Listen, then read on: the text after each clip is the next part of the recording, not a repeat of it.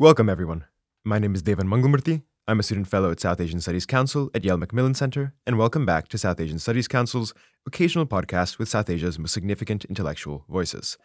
Today, I have the pleasure of speaking with Manoj Mitta, author of Caste Pride, Battles for Equality in Hindu India, a former senior editor at Times of India and Indian Express, and the author of two other books about anti-Sikh violence in India in 1984 and about the Godhra riots in 2002. Later today, Manoj will be delivering a talk about his newest book, which is a really magnificent, exhaustively researched piece that manages to be several things at once. A legal history mapping out the past and present of the Indian judiciary's relationship with community and religion, a portrait of frequent moral ambiguity and occasional moral clarity on the part of the founding fathers of modern India, and a clear-eyed journalistic picture of the discrimination and violence that remains not far from the surface of independent India. I also have the pleasure of having Sushant Singh, Senior Fellow at Center for Policy Research in New Delhi, and a 3-time visiting lecturer at Yale University, join us for this conversation. Thank you both for being here. Thank you. And I just want to start with asking you about this book. Why did you choose to write it? And why, after a series of books about religious violence, did you turn to this topic?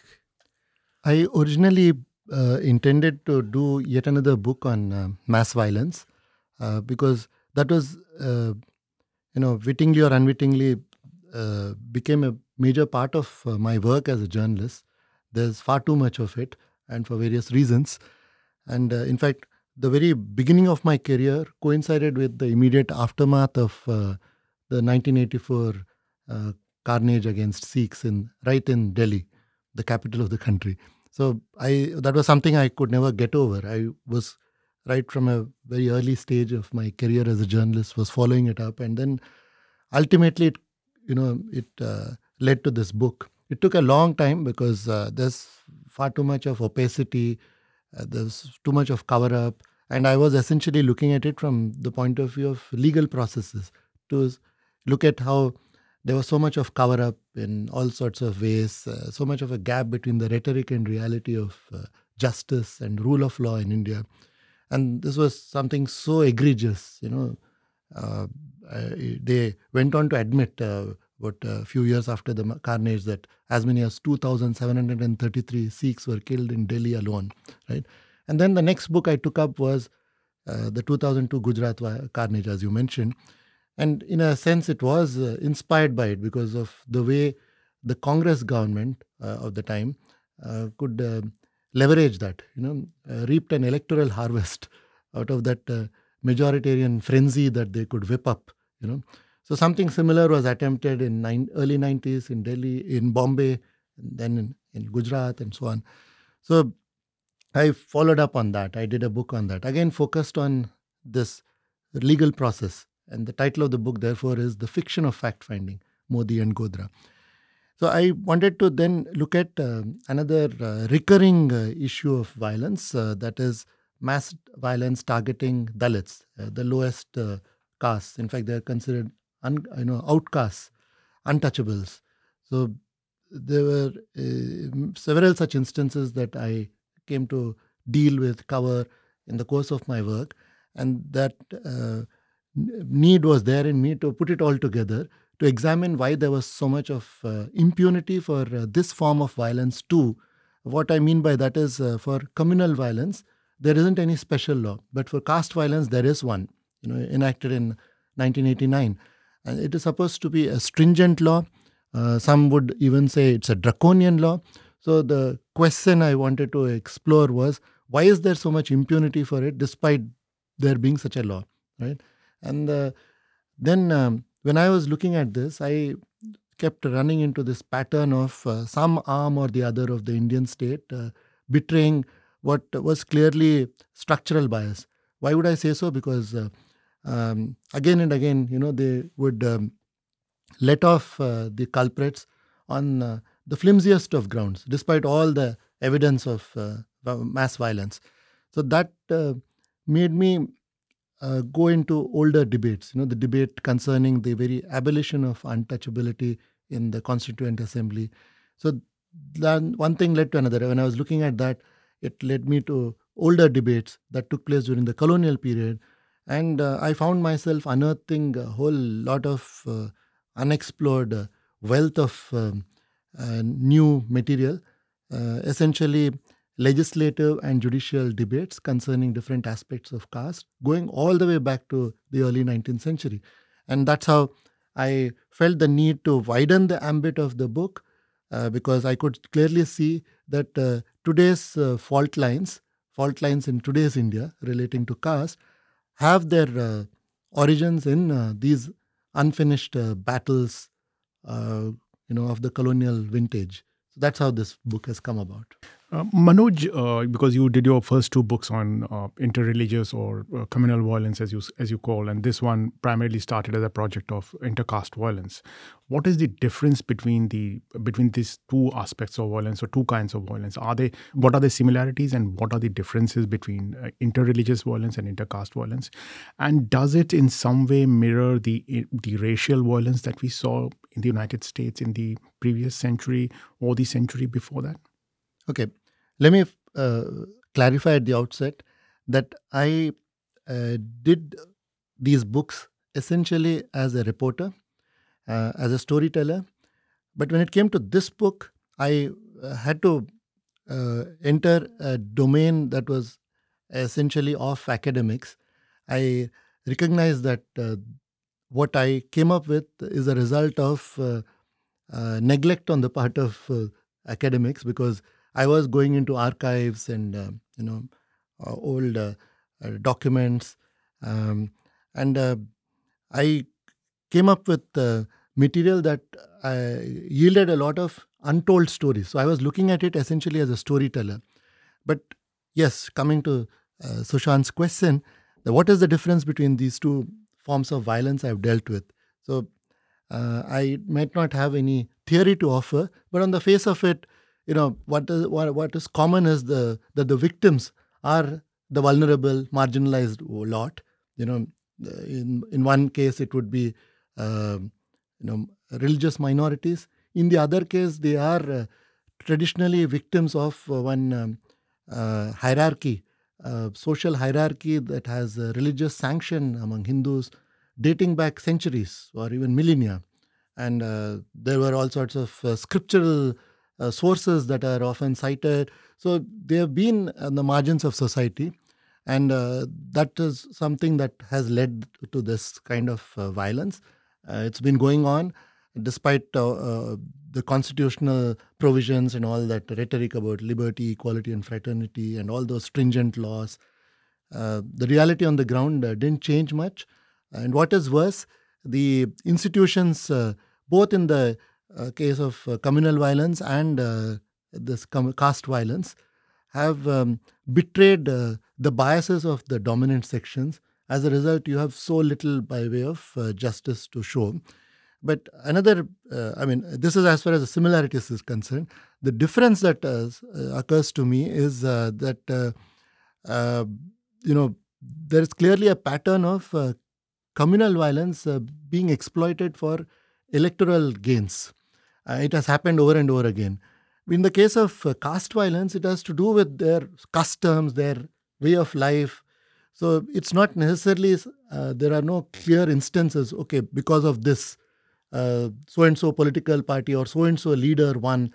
There are not very many instances of my making that kind of correlation, nor did I come across others making such. It's more a reflection of Hindu society, a problem that is very peculiar to them. It's not very easy to draw such parallels with other societies and other religions, because there's perhaps no other form of oppression and the inherent violence in it, which can be so directly traced to religious sanction. You do have race in a big way playing out in the very founding of this country, and despite all the battles that were fought, US is still living with that problem, coping with that problem, right?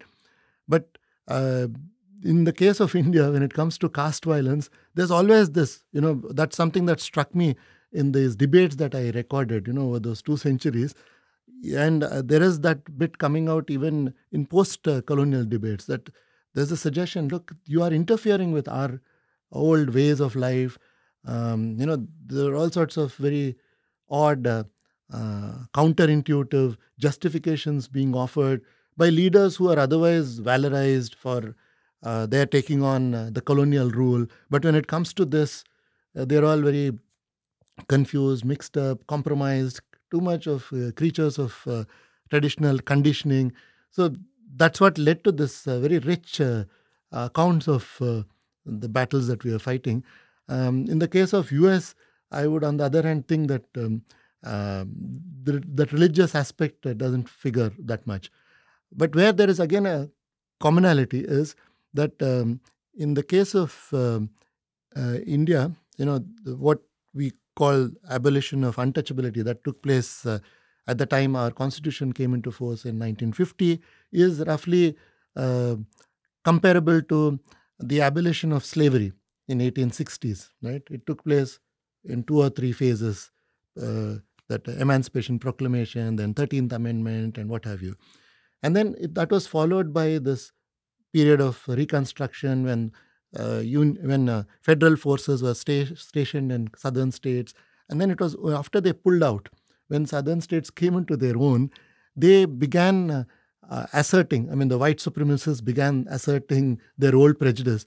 They couldn't adjust to this reality of slavery not being available anymore, nor could they adjust to these assertions of equality. They couldn't countenance the thought of blacks sitting at the same table, going to the same restaurants, buses, parks, hospitals, what have you. So they came up with these segregation laws, which are called Jim Crow laws, right? And then that is the context in which you saw violence unfolding, that riots or lynchings and so on and so forth. So it took a while for that pushback to come. Similarly, in India, it didn't happen for a while. This came about in 50, the abolition. 50s, in the lifetime of Gandhi or Ambedkar or even Nehru, who passed away in 1964, our first prime minister, there was nothing like this they saw. It was only in 1968 that the first instance of caste violence erupted in a place called Kilvenmani in southern India. And that set the template for both the scale of violence that took place. There were some 42 Dalits, women and children, who were killed, burnt alive in one small enclosure, in a hut. There was never any clarity about how they came to be all herded into that, that very restricted space. Their bodies were found one on top of the other. Who was stopping them from escaping? All those questions remained unresolved. Yet the Madras High Court, a few years later, went on to acquit every one of the convicted persons. So Kilvenmani set a template for the sheer scale of violence and the scale of impunity. And there were many such instances after that. So that's another similarity, that it's this caste supremacists that they couldn't take these assertions of equality on the part of those who were previously, traditionally, for many decades or centuries oppressed. So there was this kind of a backlash from them, and it showed that the system, whatever the rhetoric, was unable to deal with that stringently enough. So therefore there was so much of impunity and all that. And both of you are practiced journalists, and as we've learned in the US and as we know from India, there is an importance that journalism has in providing coverage of instances of violence and oppression. In India, you highlight in the book that outside of a few isolated instances, like Belchi in Bihar, there have been very few times when caste violence in independent India has received its due attention and due coverage until maybe months or even years after the events take place. And I wonder if you can talk a little bit about the relationship that journalism has with violence and the coverage of violence, and two, about how the composition of the journalistic core in India plays a role in affecting how caste violence is covered. I would like Sushant to answer first. So, Daevan, I think fundamentally the bulk of Indian press or Indian media, as is the Indian intellectual elite, comes from upper caste Hindu community. There is a distinct bias based on caste, on gender, on religion. Particularly in leadership roles or the gatekeepers of Indian journalism, you would hardly find a woman. You will hardly find a non-upper caste Hindu who's there, and that is eventually reflected in the kind of coverage that you see. That happens in Indian journalism. Voices which are not from Hindu upper caste men voices are usually in some very small independent media platforms, since independent media platforms have emerged because of the rise of the internet. But otherwise, this structural factor, where the dominance of the Hindu upper caste men in the leadership roles and the gatekeeping roles of Indian journalism. And secondly, as we have discussed earlier, Devan, once, the ownership of Indian media, which is predominantly with the mercantile community, which is again a Hindu upper caste community. These two structural factors directly play into the kind of coverage or the kind of bias that you see reflected in the coverage. Just to put it stunningly, as my very dear friend Hartosh Singh Bal says, the Hindu upper caste in India is less than, at the worst period of apartheid, what the white community in South Africa was. It's at 15%. It is lesser than what the white community in the in South Africa at the most horrible period of apartheid was. And the kind of control that they exercise over the intellectual climate, over capital, over things like which are directly reflected in the media coverage. I think that structural factor definitely plays a part in what we see today. So many sections, so many people have been brainwashed by this view that, okay, we are now entered a phase where a leader has come who has liberated India from 1,000-year slavery. So these old safeguards are all irrelevant. Why do we need a right to information? Why do we need independent judiciary? Why do we need an independent election commission? You seriously come across people arguing so tacitly, or in some instances quite directly, because of the way they say, you missed the significance of this movement, that this is a time when India is on the verge of reclaiming its status as Vishwaguru, world teacher, rising power. So this, in that environment, media seems to have completely got swept away by it. The way they speak not truth to power, but the way they, behave as lapdogs rather than watchdogs, and the way they go after any voices of dissent from civil society, opposition parties, and they show absolutely no consciousness of the travesty that they are part of. That this is not what they're supposed to be, fourth estate and all that. I mean, there's no such. I mean, everybody is engaged in this mission of helping India become the next big power, and this media has been a very sorry example of that whole compromise of institutions. That makes me curious too, when we talk about the dominance of upper castes in Indian media. This book is framed as battles for equality in Hindu India, and I think that's an explicit choice. It's focused on this very peculiarly Hindu problem, but as you highlight in the book, it's not questions of untouchability, of caste, of discrimination are not restricted to just Hindus or practicing Hindus. Muslims from a very early period are brought into this, and questions of where Muslims fit in a caste hierarchy are brought into this. Questions of and where so converted Christians are brought into this. Yeah. Much of modern India now revolves or is within the ambit of questions of Hinduness and of how Hindu India is. How does that process and that internal conflict over the Hinduness of India connect with what you're talking about?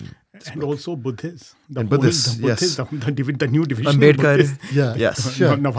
Sure. If I highlighted this expression Hindu India right in the subtitle, it was a very conscious choice. It came out of the fact that this is what the evidence that has emerged. I didn't go into it with any preconception. I was merely trying to understand where this structural bias was coming from, why we haven't still got over it. And I discovered, to my surprise, that there were all these very illuminating debates, very relevant to my understanding of today's India.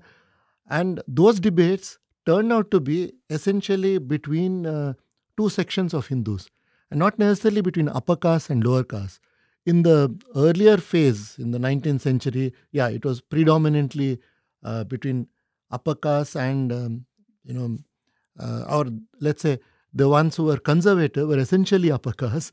But in subsequent decades, as from the turn of the 20th century onwards, as lower castes began to gain greater access, and that is to do with some of these constitutional reforms that the colonial rule brought about, giving more access to Indians. And then on their own, that's one of the episodes that I highlight. In the year 1919, it was a bit of a watershed moment, because there was this British governor of Madras presidency who on his own made this amazing gesture of nominating a member of what was then called depressed classes, meaning an untouchable, MC Raja, to the Madras Legislative Council. He did this at a time when there was no such demand made by any political party, any dominant section of Indian society, right?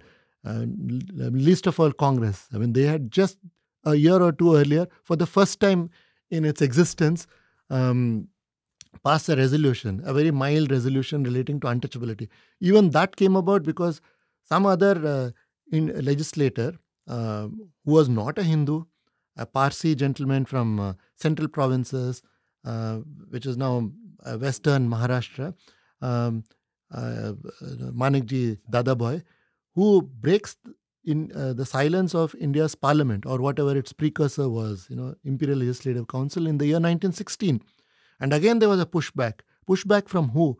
The Hindu right at the time was not the Hindu right that we associate that term with today. I mean, because RSS, or the mothership of the ruling BJP, was yet to come into existence. That came about only in 1925. So I'm talking about 1916. So the Hindu right existed very much in Congress party, which was considered a big tent. And there were people like Madan Mohan Malviya and Surendranath Banerjee, who at different times were presidents of Congress party and then president of Hindu Mahasabha. And Malviya was somebody who was, soon after Modi came to power in 2014, he was conferred the highest civilian title, Bharat Ratna. So he's a man of continuing relevance. He's a great hero to them. So it's very revealing to see what he said when somebody raised an issue like untouchability, which is a very egregious form of oppression, marginalization, denial of basic rights, dignity. And he had the gumption. I mean, that was the understanding of the people those days. He said, how could somebody raise such an issue in a forum like this? This is completely irrelevant, But then that proved to be a bit of a turning point in these battles for equality, because although the resolution was not put to vote or passed, the government was true to its word in saying, okay, we will begin collecting data on this marginalized section who suffer from disabilities that are entirely peculiar to them, and therefore need special measures to ameliorate their lot. I mean, ameliorate is an expression that Dadabai used. And out of that came about this reform that I was talking about, this initiative of nominating them. So they began to, by and by, get greater space. So they were fighting these battles. So you had more and more of people from marginalized sections, including untouchables,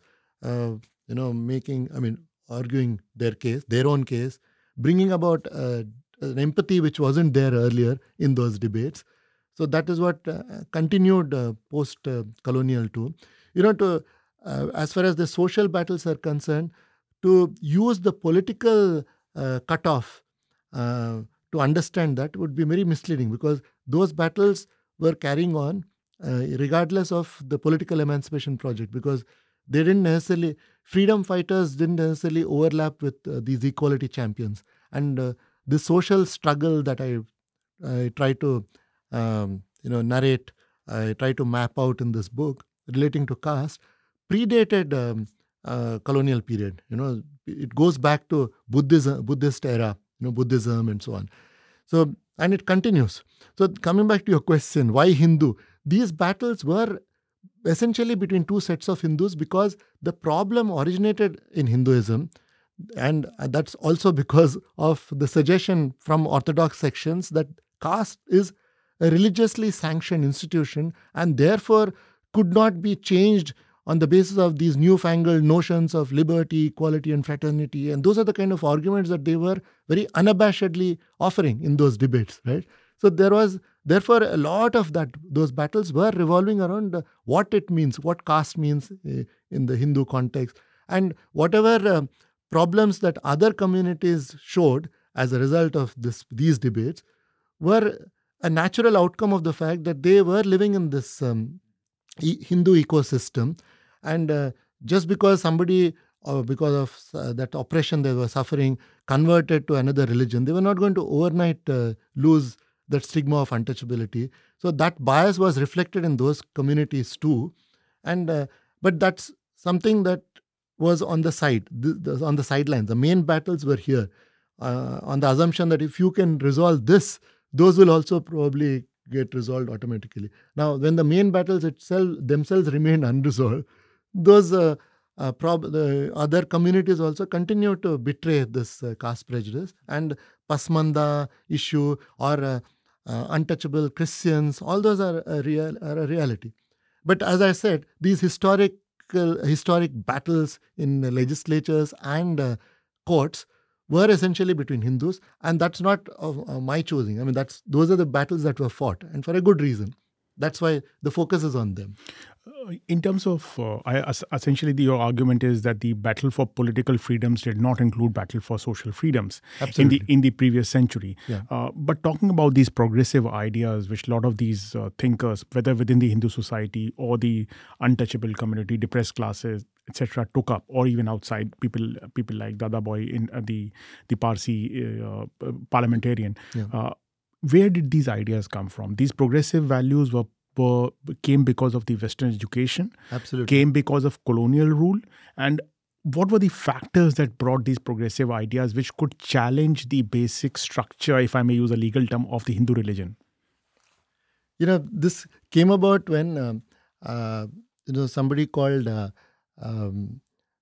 Vittalbhai Patel, who is the elder brother of Sardar Vallabhbhai Patel, took up the cause of intercaste marriage in 1918. Very soon after Dadabhai broke Parliament silence on untouchability, he took up this issue, and he strategically highlights the fact that this problem affects not just lower castes. He cites examples from his region, Gujarat, affecting upper caste people. Both the examples he cites were of women, Hindu upper caste women, Brahmin women, who were abandoned, who could not be helped by the legal system because intercaste marriage was considered illegal, and the offspring of such marriage were illegitimate. So when these issues were being raised, the response that again came about from the other side was, this is all something that's forbidden by our custom, religion, and so on. And people like, very amusingly, somebody like Jinnah pipes up and he says, look, we are all, such ideas, the ones that say somebody like Vittalbhai Patel is reflecting, are all a result of Western education that we received. So an argument Jinnah raises in that context is, you cannot now abandon somebody like Patel. He is taking that position that he is because of the education and the values he imbibed, and that's the direction to go.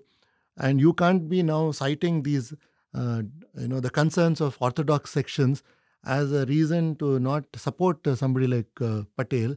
And this came about also because of that historic rupture in 1857, when they sort of learned their lesson and decided not to interfere with any of these customs, however oppressive they are, if they are camouflaged as religious practices. So their attitude was, okay, if there is a consensus within your community for a certain reform or a change, then we will support. So they chose to remain passive in this context of reform, social reform, and said, look, it's for you guys to sort out. So I don't know, it's a very roundabout response I'm giving to the fact that there were such concerns being raised contemporaneously. Look, should we not be, this is such a logical outcome of the Western education that we have imbibed. So it is making us challenge these old practices, these popular assumptions. So that's what was truly going on in our society. And the other side also, it's not as if they were all uneducated people. They too had education, but they influenced as they were by their need to maintain old customs, they would come up with all sorts of wily arguments for maintaining that. So that's the stuff of these debates that I captured in this book. And as I said, they are very instructive in understanding what is going on even in today's India. And I think that's an important point to talk about, because the central government today and the dominant party today draws on two different strains of Hindu reformism and thought. One is that represented by someone like Savarkar, who, even though he, when negotiating with Sanatanists in the 30s, and says, we won't interfere with issues of caste, we'll let you do what you want, is concerned with Hindu unity. And on the other hand, with people like Malviya, who are concerned with the Hindu Mahasabha and preservation of existing customs, including rituals related to untouchability and caste distinction. Yeah. How is the government today balancing those different strands in its origins? And when it thinks about the past, you highlight, for example, the repeal of an 1850 law, I think, about caste discrimination. How is it responding to the developments of yesteryear? Sure.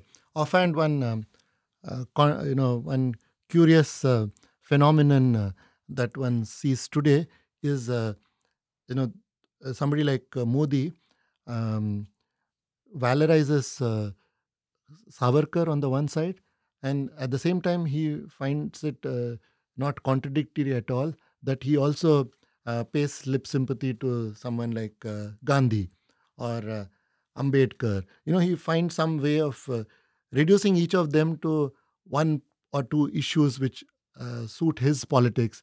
Like somebody like Ambedkar comes in handy to say that he was it's not necessarily expressly said by the rulers, but from their ecosystem, what comes about is, don't forget, Ambedkar ultimately converted to another Indic religion. The fact that he was all his life critiquing Hinduism is something that they overlook. And they are very happy to selectively cite the criticism he makes of Islam in Thoughts on Pakistan. And the fact that bulk of his writings were against Hindu practices and beliefs is glossed over, right? And when it comes to somebody like Gandhi, he is somebody very assiduously projected in the context of Swachh Bharat. He's reduced to somebody who had a fetish for cleanliness. That he devoted his life to fighting untouchability, and equally, or probably more importantly, to bring about Hindu-Muslim unity, and he laid down his life for that cause, is something that they overlook. So when they talk about Mahatma being still somebody who they value, who they have high regard for, these are aspects that are neglected. Now, when it comes to Savarkar, what we have to bear in mind, it's too obvious to be stated that they are from that stream.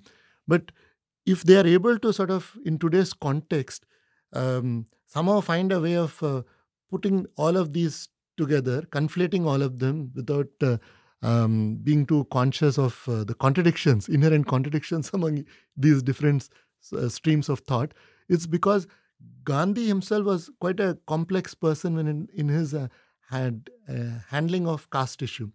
He did not take the rights-based approach that Ambedkar had from the beginning, say, for instance, in the context of temple entry. That was a very sensitive issue for Hindus. Even if they could bear the thought of, untouchables having access to some of these public amenities, being on the streets or getting access to education, this was something that they found very hard to reconcile to. This is something that a lot of them felt that it was going to be polluting them, polluting their place of worship, polluting their shrine. So it was a very, very hard battle to fight. And what did Gandhi do for a long time, throughout 20s and in the beginning till the first few years of 1930s? He was an unabashed votary of Varna system. What it meant was the traditional, the original fourfold, division of Hindu society. So it meant that he also was unwilling to let untouchables. Although he was, by then in 1920, he was instrumental in the Congress party passing a resolution more radical than the 1917 one on untouchability. And then he took up this cause of fighting against untouchability. At the same time, during that very period, he did not find it contradictory that when it came to temples, he was not so forthcoming. He was not saying, okay, let's have a rights-based approach. They are they are equal to caste Hindus, so they should have equal access. No. Strategically, he felt the need to portray himself as a Sanatani, a term that has gained a great deal of salience in the recent past, right?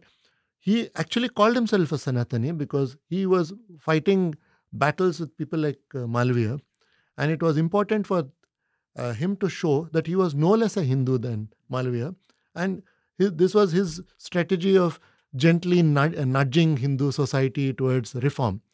He felt that unlike Ambedkar, who was anyway a sectional leader, he could not afford to, as a mass leader representing the main Hindu mainstream, he had to carry everybody with him. So, rightly or wrongly, this was his strategy. Portray himself as a Sanatani himself and then gently, push things towards the reforms that he had in mind. And the fact that he was doing it strategically is also evident from one interesting irony in his personal life, which is that in his personal life, in his ashrams, there was no question of any varna practices. He would insist on everybody, including his wife. Famously, in that Attenborough's movie, there was a clash between him and his wife on his insistence on her not being exempted from the menial tasks of cleaning toilets and so on. He said, whoever lives in my ashram has to do that work. So he did not observe the traditional biases there at all. It's okay, this is a job that is worth doing only that is meant only for lower caste to do. No, he was such a believer of equality in personal space. He even adopts on a Dalit girl called Lakshmi, right? So in his personal life, he was like this. So it's a reverse of the hypocrisy that others probably display, that publicly you pretend to be liberal, but in your personal life, you're very conservative, orthodox, very fanatical in adhering to old retrograde practices. But in Gandhi's case, if it was the other way around, he was being a consummate politician. This is how he read the situation. He felt that he needed to take these postures in the given context to carry people with him. So that is what in today's context is letting these people say, Gandhi also was a Sanatani. So what is wrong in our being Sanatanis? But actually, if you look at the totality of it, Sanatani is a term that was used during that period to justify, perpetuate these retrograde caste practices. And very often, those who were pushing back called themselves Sanatanis, and they would cite Sanatan Dharma as the reason for that, right?